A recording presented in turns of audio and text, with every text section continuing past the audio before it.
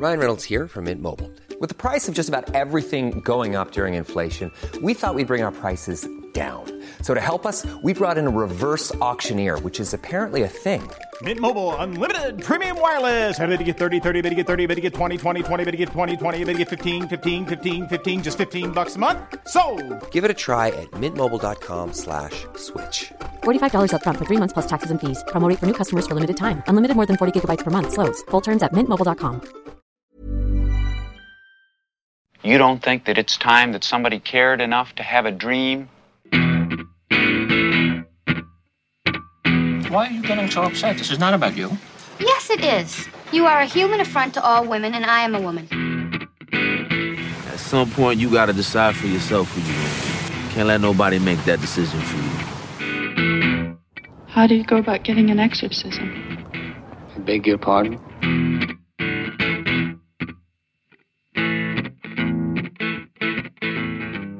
Hi, this is Mark Kermode. Thanks for downloading this Kermode on Film podcast. This week, I'm going to do a top 10 countdown of my top 10 favourite disaster movies. Now, there's a reason for doing this now. As you may know, on the BBC, I've made a series, it's been running for a while, called Secrets of Cinema, in which I look at cinema genres and try to kind of take them apart and see how the various constituent parts of them work. And I've written the series with Kim Newman, who's a total walking encyclopedia of film. And we've done episodes about coming-of-age movies and horror movies and heist movies. We did one recently about Christmas movies, then another one about films that tend to be awards winners. Anyway, we've just finished making the documentary about disaster movies. It goes out on BBC4 over the Easter period. I'm not quite sure of the transmission date, but I'll tweet it, and you'll catch up with it. Anyway, it was really good fun to make. We had a really, really good time doing it. And whilst I was doing it, I thought, okay, I have to do top 10 countdown of my favourite disaster movies. Now, I am sure that you have your own favourites, and I'm sure that you'll disagree with some, if not all, of my choices. So give this a listen, and then let me know what you would have as your top 10 or top 5 or top 3, even just top number 1 disaster movie.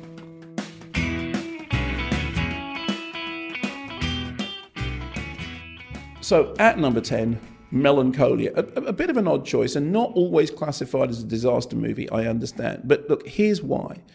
Most disaster movies are sort of rooted in morality tales and old biblical epics. You know, what happens is you get a setup of a world in which some people are good, some people are bad, then something happens, and during the course of the aftermath, we get to see who survives and who doesn't. And it's often that good character, or coming to an understanding that there is more in life than greed or lust or whatever, is the thing that will help you survive. Melancholia is a film that literally begins with the end of the world. 2 planets smashing into each other and the whole of planet Earth being obliterated. It's kind of a big plot spoiler. It's like, if you're wondering who's going to survive, the answer is no one at all. The film's directed by Lars von Trier, and it has a really interesting central idea that really the end of the world is being brought about by one main character's overwhelming depression. As you probably know, Lars von Trier himself had wrestled with depression throughout his career. I interviewed him when Melancholia came out. I went to his studios in Denmark, and he'd made the film, and by the time I had interviewed him, he'd already pretty much gone off it. He decided that it was kind of too soft, too swishy. He described it as double whipped cream, and he had real worries about whether or not he'd made a film that was too nice. I mean, this is a film that begins with the whole of the world being wiped out, which is very Lars von Trier. The other thing is that he got into trouble about some things that he'd said in public, which is kind of pretty much standard, Lars von Trier par for the course. But he talked about the fact that the film is about depression and about his own struggles with depression.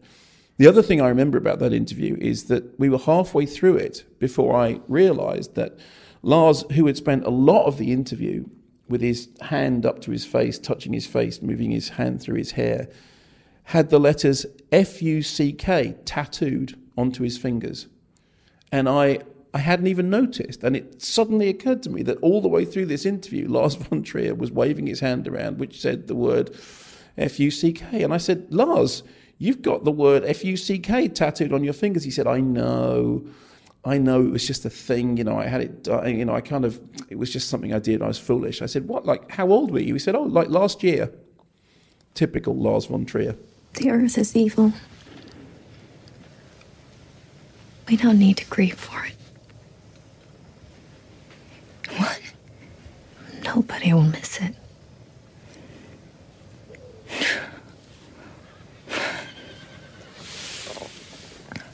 But where would Leo grow up?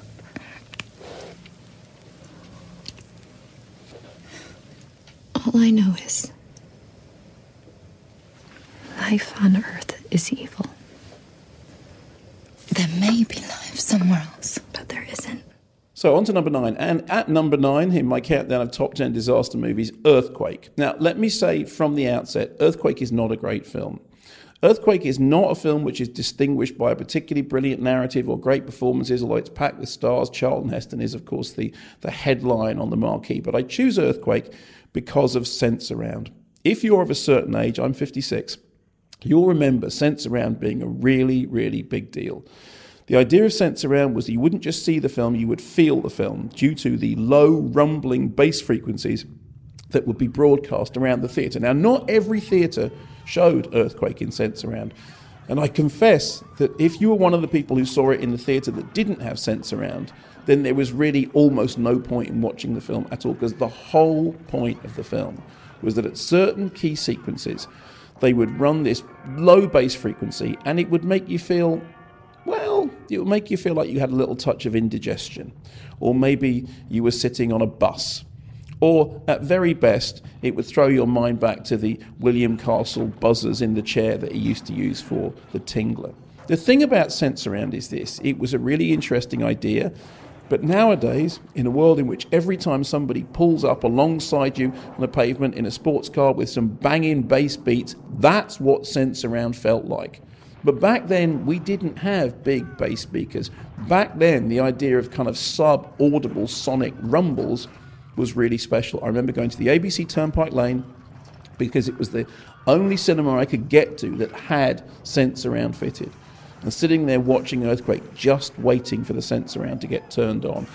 Interestingly enough, when the film first played at Grauman's Chinese Theatre in Hollywood, the Sense-Around was so loud that it caused little bits of plastering to fall from the ceiling, and the management had to put a net under the ceiling to catch the bits of plastering. And the story is that they chucked in some other larger bits of masonry just to up the ante and give the audience a bit of an extra thrill. Now that would have been the way to see Earthquake. Thought you were leaving yesterday, Dr. Adams. We've been held up, but we hope to have most of the instruments planted by noon. Still haven't figured out exactly what it is you fellas are trying to do. It's rather technical. That device records minute variations of seismic waves. Huh. Well, better start my plowing. Thanks again for letting us on your land, Mr. Griggs. Once the trench is filled in, you'd never have known we were here.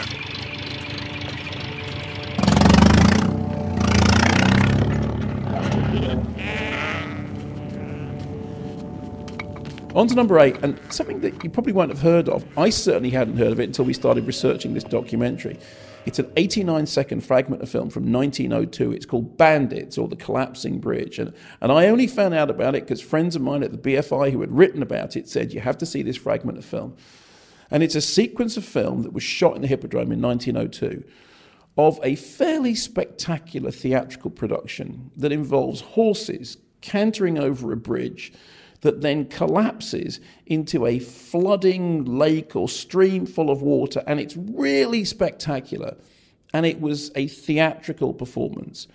And it really shows us where disaster movies came from, because disaster movies began in old Victorian theatre spectacle, when they used to put on stage versions of famous shipwrecks and famous disasters.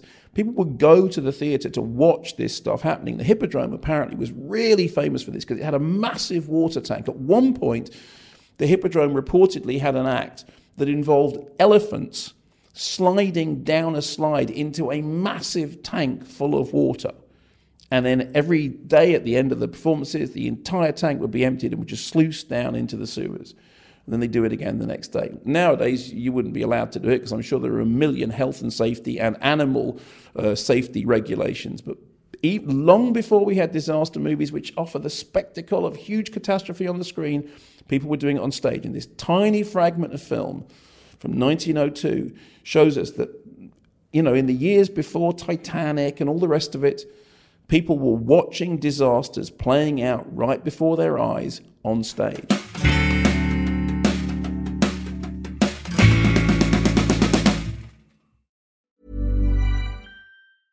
Ryan Reynolds here from Mint Mobile. With the price of just about everything going up during inflation, we thought we'd bring our prices down. So to help us, we brought in a reverse auctioneer, which is apparently a thing.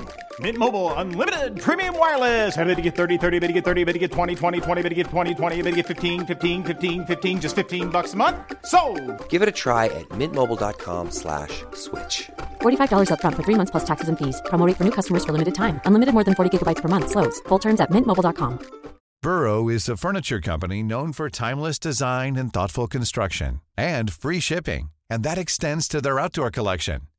Their outdoor furniture is built to withstand the elements, featuring rust-proof stainless steel hardware, weather-ready teak, and quick-dry foam cushions.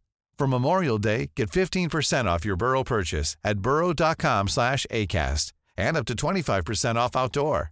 That's up to 25% off outdoor furniture at burrow.com/acast. On to number 7, and something which could probably be properly classified as a non-disaster movie, Force Majeure, which is a Swedish film, which is brilliant because it's a disaster film in which the disaster doesn't happen, but then it kind of does. So the story is there's a family, and they're up in the mountains, and they are threatened by what they think is an avalanche. There's a controlled explosion, and there's a controlled avalanche, but this huge, great big cloud of sort of snow mist starts coming towards the building that they're in. And the father of the family sees it coming, and they think that the avalanche is coming to hit them. And he runs, and he leaves behind his family. He's the typical bad father. If this was a normal disaster movie, he'd get killed. He wouldn't last because he's failed the moral test. But what happens is he runs away, and then the avalanche doesn't come. Everyone's fine. It was just a panic. But the rest of the film is about how can they live with the fact that he ran, that he left the family behind, that he saved himself. I mean, it's a black comedy, and it's very, very dark, because it's about the disaster that happens within the relationship of the family. Once somebody, when confronted with the ultimate choice, decided to abandon his family and ran. I love it. Because Force Majeure is a disaster movie in which the disaster is that the disaster doesn't happen. If you haven't seen it, please do. It's really something. I mean, it's funny, but not that funny. Harry, det är lugnt.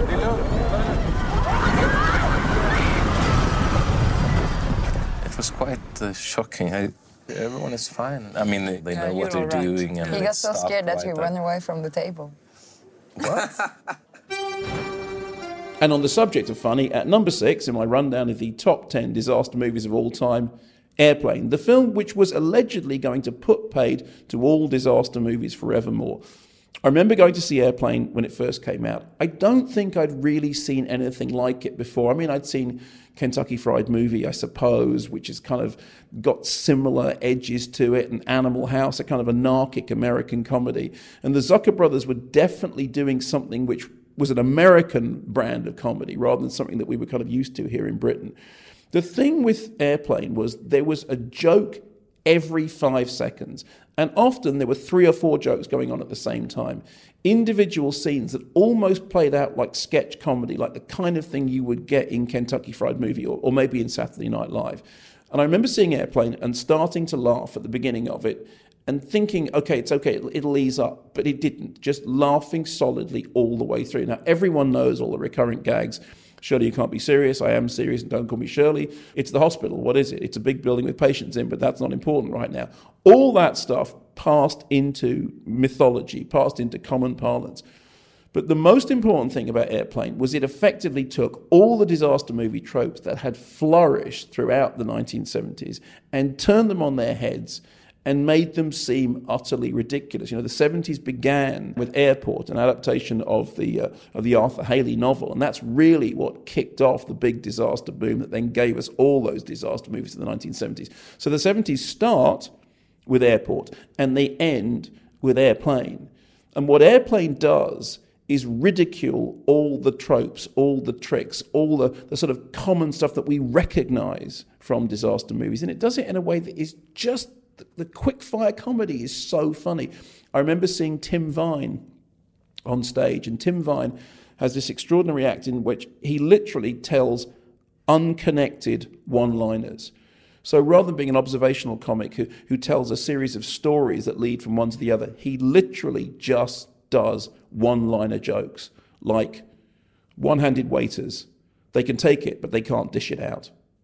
And then he moves on to the next one, and that's it. And it's like a series of one-liners. Well, Airplane was kind of like that, a series of absurd one-liners done in visual format, but around the construct of being the ultimate disaster movie, taking all those disaster movie tropes and making us laugh at them.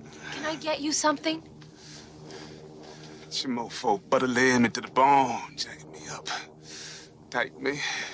I'm sorry, I don't understand. Cuddy say can't hang. Oh, stewardess, I speak jive. Oh, good. He said that he's in great pain and he wants to know if you can help him. All right, would you tell him to just relax and I'll be back as soon as I can with some medicine. Just hang loose, blood. She's gonna catch up on the rebound on the med side. What it is, Big Mama? My mama raised no dummies. I duck a rap. Cut me some slack, Jack. Say Cuddy can Chump don't want to help. Chump don't get the help. Say can't hang. Say 7-Up. Jive ass dude don't got no brains anyhow. Which brings me rather nicely to number 5. And at number 5, 0 Hour, which is the 1957 film upon which Airplane is based. See, the reason that Airplane is such a convincing disaster movie parody is that it is officially a remake of a disaster movie. 0 Hour, starring Dana Andrews and Sterling Hayden. And one of the most remarkable things about Airplane is that some of the things that we think of as the funniest things about it are actually played straight in 0 Hour. There are entire sections of dialogue and script that are lifted directly from 0 Hour. For example, the central idea of 0 Hour is that they are indeed on a plane in which they need to find someone amongst the passengers who can fly a plane and didn't eat the fish. And it is also true that Terry Stryker, who can fly a plane and didn't eat the fish, doesn't want to fly the plane because he hasn't flown the plane since something terrible that happened to him at the end of World War II. Sounds familiar? It's because it's exactly the same plot. It's a really interesting double bill, but what it shows you is that sometimes the very, very best parody works because of exactly how close it is to the original.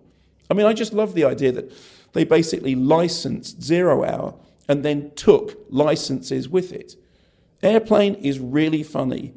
0 Hour is played with a totally straight face. And it also reminds me that I interviewed Leslie Nielsen once. He just made Repossessed, which was a terrible film, a parody of The Exorcist, which I wanted to be good because it had Linda Blair in it, and I like Linda Blair, but it isn't. But Leslie Nielsen is in it. And Leslie Nielsen had become the guy that did all the straight-faced comedy roles after Airplane. So he's in Airplane, and then he's in the Naked Gun movies. And his whole act was, you know, I play this stuff as comedy, but I play it straight. And I said, what did you feel about the change between being a straight actor and then becoming a comedy actor? Because obviously, you know, he's in things like The Poseidon Adventure. He was and Forbidden Planet, which is one of my favourite films. He said, you know, the funny thing is I never changed my acting style.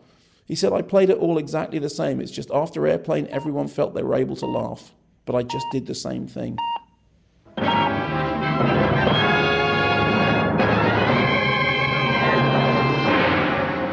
Put yourself in this man's place. Aboard a transcontinental plane, suddenly half the passengers, including your own son, are struck by a paralyzing, deadly illness. And then in the midst of the panic and confusion, the stewardess tells you to come forward to the pilot's compartment. This is what you find: a pilotless plane running wild in a stormy sky. Can you fly this airplane and land it? No, not a chance. You're the only chance we've got. How could he fly a plane again after the horrible experience that had sapped his courage and ruined his life? But only he, among all the passengers, had any chance at all to save them, even though it was 1 in 1,000. This is Cross Canada Charter, flight 714, in distress. Come in, anyone. I want you to get on the horn and talk this guy down. You'll have to talk him onto the approach. And so help me, you'll have to talk him right down to the ground.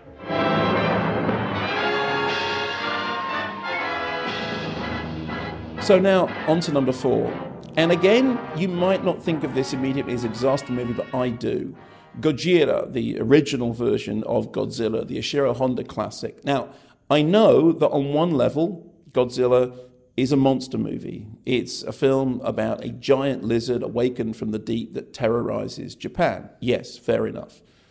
But the disaster that Gojira, the giant lizard, wreaks is the same kind of spectacle that you would get from a disaster movie. And also, it obeys many of the rules of disaster movies. So, for example, one of the things that a lot of disaster movies do is to show us what happens if scientists act irresponsibly. You take that central thing from Jurassic Park, which incidentally I think is also a disaster movie. You know, it's a theme park in which the rides start eating the people.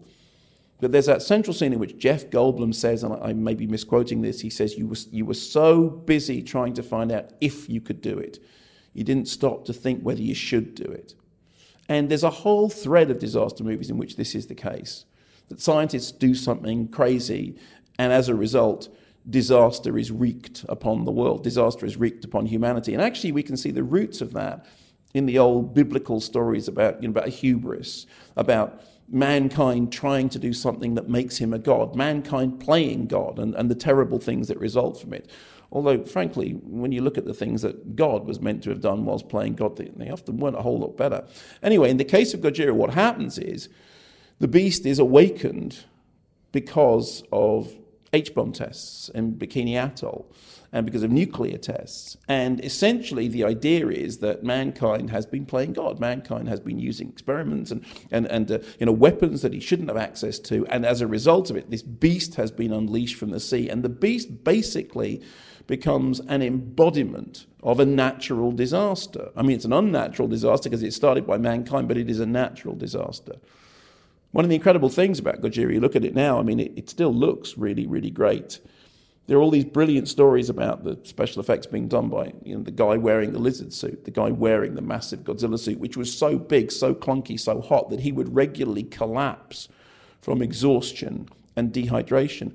But the strange thing about it is it's a very sad movie. It's a very melancholy film. It's a film which has got real, proper political, socio-political underpinning. It's not just about a rampaging lizard. I mean, it is about a rampaging lizard. If you took the lizard out of it, it would be a lot less exciting film, but it has substance. It means something else. It is a disaster movie that has a morality written all the way through it, which is don't mess with this stuff because this is what will happen. This is Tokyo, once a city of 6 million people. What has happened here was caused by a force which, up until a few days ago, was entirely beyond the scope of man's imagination.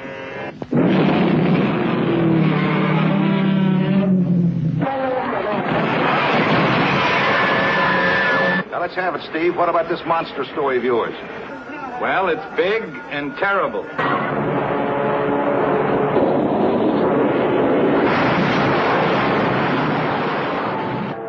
So we're into the top 3 now. And you may have noticed that because of the age that I am, I kind of think of the golden age of disaster movies as being the 1970s. So at number 3, a movie which I've talked about endlessly, and I've become almost infamous for telling an anecdote about Towering Inferno, which I will repeat, but I'll do it very quickly because you'll know it. So at number 3, The Towering Inferno. Towering Inferno, which was famously based on 2 books, The Glass Inferno and The Tower. It was famously made by 2 studios, brought together by producer Irwin Allen, because neither wanted to make the movie on their own and neither wanted to compete with the other. Incidentally, this kind of laid the template for what happened with Titanic, because Titanic later on would do the same thing. It would take 2 studios to get it finished. Anyway, Towering Inferno. Towering Inferno is one of those great all-star cast disaster movies of the 1970s, in which essentially what they do is they take a bunch of famous people, put them somewhere which is really, really dangerous, 135th floor of a really, really tall building, set fire to the building, and then watch the drama play out as we see who will survive, who won't survive, what are the rules of engagement. And at the centre of it, two central characters, the fire chief and the architect, played by Steve McQueen and Paul Newman. And the famous story about them, they wanted equal billing. No one wanted to go second to the other one, so on the poster, one of the names is left but lower, the other name is right but higher. So it turns out they're equal billing. Also, they had exactly the same number of lines. But none of that mattered when I saw Towering Inferno back in the 1970s. I mean, none of that was in my mind when I saw it. I just thought, this is a really brilliant film. I mean, for a start, it looked spectacular. It was full of stars like Fred Astaire. I think it might have been the first Fred Astaire film I watched. I have memories of watching things like Shall We Dance on the television, but I don't think I'd seen a Fred Astaire movie in the cinema before, and Fred Astaire is a real central part of that film. He's the character who perhaps learns the biggest lesson. He starts out as a con man, and during the course of the narrative, he becomes something quite different. I saw Towering Inferno 3 times in the same week because I was so jaw-dropped by the spectacle of it. In the second one of those screenings, I sat in the cinema with 2 guys who were like a few rows away from me, who spent the entire movie talking to each other about ways that you could escape from the building. It was like they were looking at it as some kind of practical problem. I mean, I asked them to be quiet, but it was the 1970s, and nobody paid any attention to that stuff. So I asked them to be quiet, and they weren't. And then after a while, I thought, you know what, I'll just listen to what they're saying. And they were coming up with all these cockamamie ideas about how you could do this and you could do that and you could do the blah, blah, blah, blah, blah. And I knew what the ending was because I'd already seen it, so I knew how it was that they finished the thing. And it became quite interesting seeing that one of the things the film was doing was making them try and solve the problem. And Irwin Allen always said that the key thing about disaster movies is it puts you in the centre of the disaster from a safe distance because you're watching from the sidelines, and it makes you think, what would I do? Towering Inferno is not a short movie, and these guys talk through the whole movie. Literally, from the beginning of the movie to the end, it was like they were there. I mean, they weren't there. They were in the Odeon in Hendon. But they were there in terms of the drama. So much so that they could not stop arguing about the best way of getting out of the Towering Inferno. And I do think that's one of the reasons why the film has endured. One of the reasons why the film still has the charm that it does. We can blow the tanks 2 floors above the promenade room. They hold 1 million gallons of water. That's more than enough to drown the fire. You're crazy. It might. It's the only way. Well, how do you know it'll work? You could kill everybody up there. I don't think so. You don't think? When you take into account the stress and load factors, the building design... Wait a minute, just hold it. Mike, look, we've already made the decision. Now, someone has got to go up there, rig the charges, and blow them. Now, there's only 2 people in the department qualified for that. That's you and Connors. They just brought Connors down. He's on his way to the burn center. So, into the top 2 of my top 10 disaster movies. And at number 2, San Francisco. And I'm choosing San Francisco, which is a classic old disaster movie, way, way back. I'm choosing San Francisco largely because of one of its final scenes. When we were doing this documentary, we sat down and watched a bunch of disaster movies, and San Francisco was one of them. And San Francisco is a sort of classic thing, like love triangle, a whole bunch of stuff going on, disaster strikes, who survives at the end. And I've always said that the thing with disaster movies is that they're morality tales that you can tell how things are going to work out in the same way as, the whole Scream thing about if you do this, you'll survive. If you do that, you won't survive. And disaster movies play with those ideas. But they also play with the idea of redemption, that somehow through the tragedy, redemption must happen. And at the very end of San Francisco, in which there's been this earthquake and destruction and people think that other people are dead and blah, blah, blah, blah, blah, blah, blah, there is a whole final 3 or 4 minutes in which the central character, who's a nightclub owner, sees that the woman he's in love with, Jeanette MacDonald, isn't dead. This is Clark Gable. And he sees that she's survived. And he discovers she's survived because he hears her singing a hymn that wafts over the destroyed wasteland. And he falls down on his knees and he says, I want to thank God. How do I do it? And he's told, well, just say whatever's in your heart. And so he says, God, thank you, this is great. Thanks ever so much, well done. Doesn't say, thanks for the earthquake.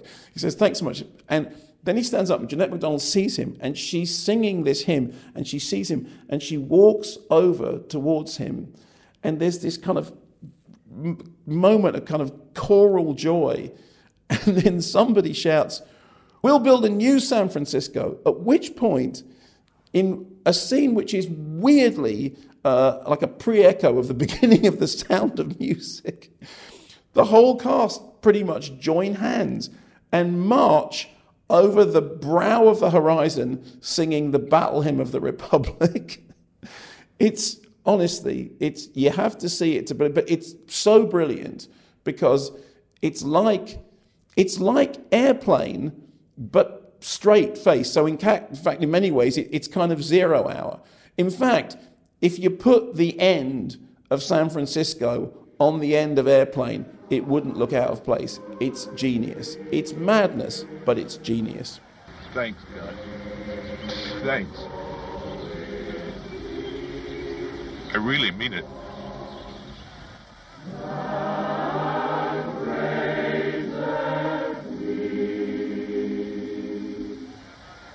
Fire's out! The fire's out! Come on out! The fire's out!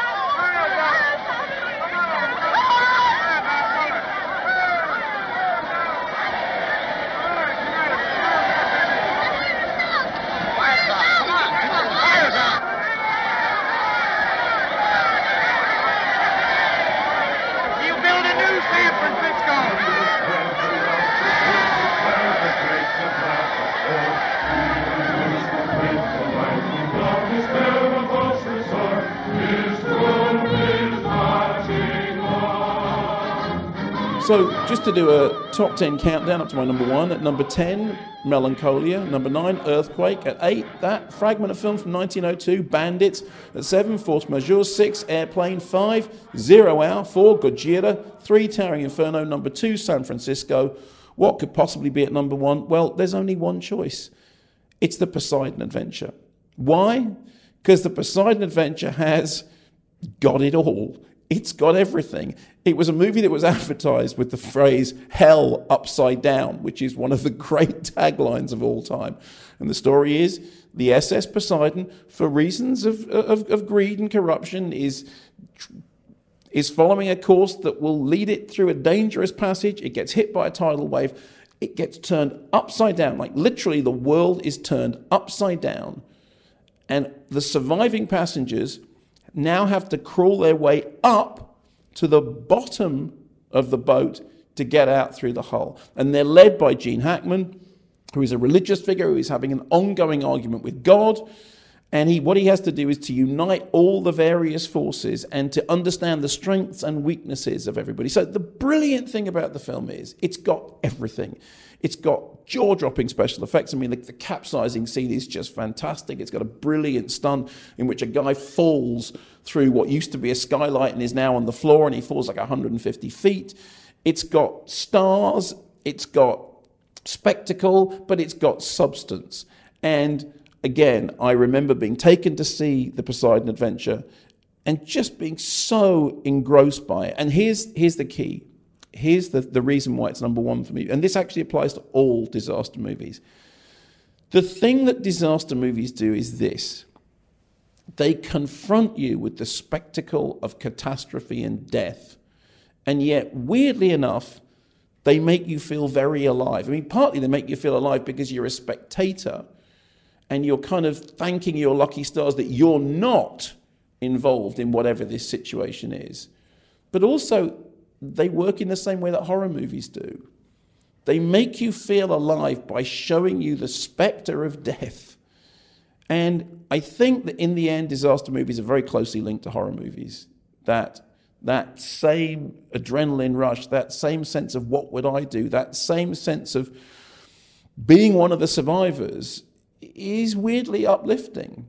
I mean, not necessarily uplifting enough that you'd want to walk over the brow of a hill singing the Battle Hymn of the Republic, but uplifting enough that you know that you're alive and in that moment. And that, I think, is the irony of it all. disaster movies are, in the end, at their very best, oddly life-affirming, which seems very strange, considering that what they're all about is destruction. Chief, the captain wants you on the phone. Chief here, go ahead. Joe, what the hell's going on down there? Is there nothing more you can do with those stabilizers? There's nothing wrong with the stabilizers, so there's nothing more I can do with them. Besides, I got my hands full with this pump. You know damn well what the trouble is. It's that bastard Lenarkos. Would you care to repeat yourself? He's standing right here. Good, I hope he heard me. All right, Joe. Do the best you can until we clear this weather.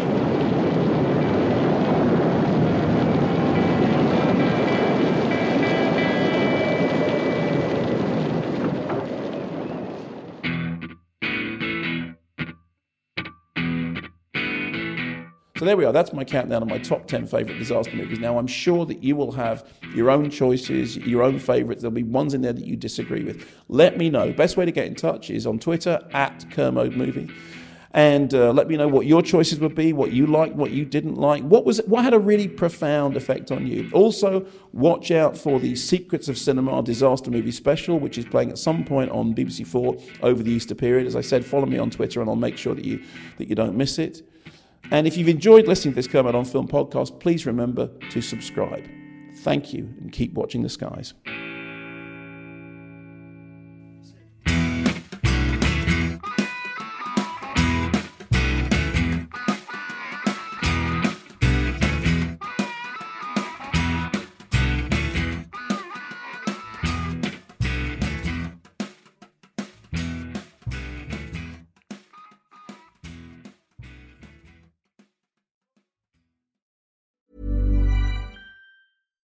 Here's a cool fact. A crocodile can't stick out its tongue. Another cool fact, you can get short-term health insurance for a month or just under a year in some states. United Healthcare short-term insurance plans are designed for people who are between jobs, coming off their parents' plan, or turning a side hustle into a full-time gig. Underwritten by Golden Rule Insurance Company, they offer flexible, budget-friendly coverage with access to a nationwide network of doctors and hospitals. Get more cool facts about United Healthcare short-term plans at uh1.com.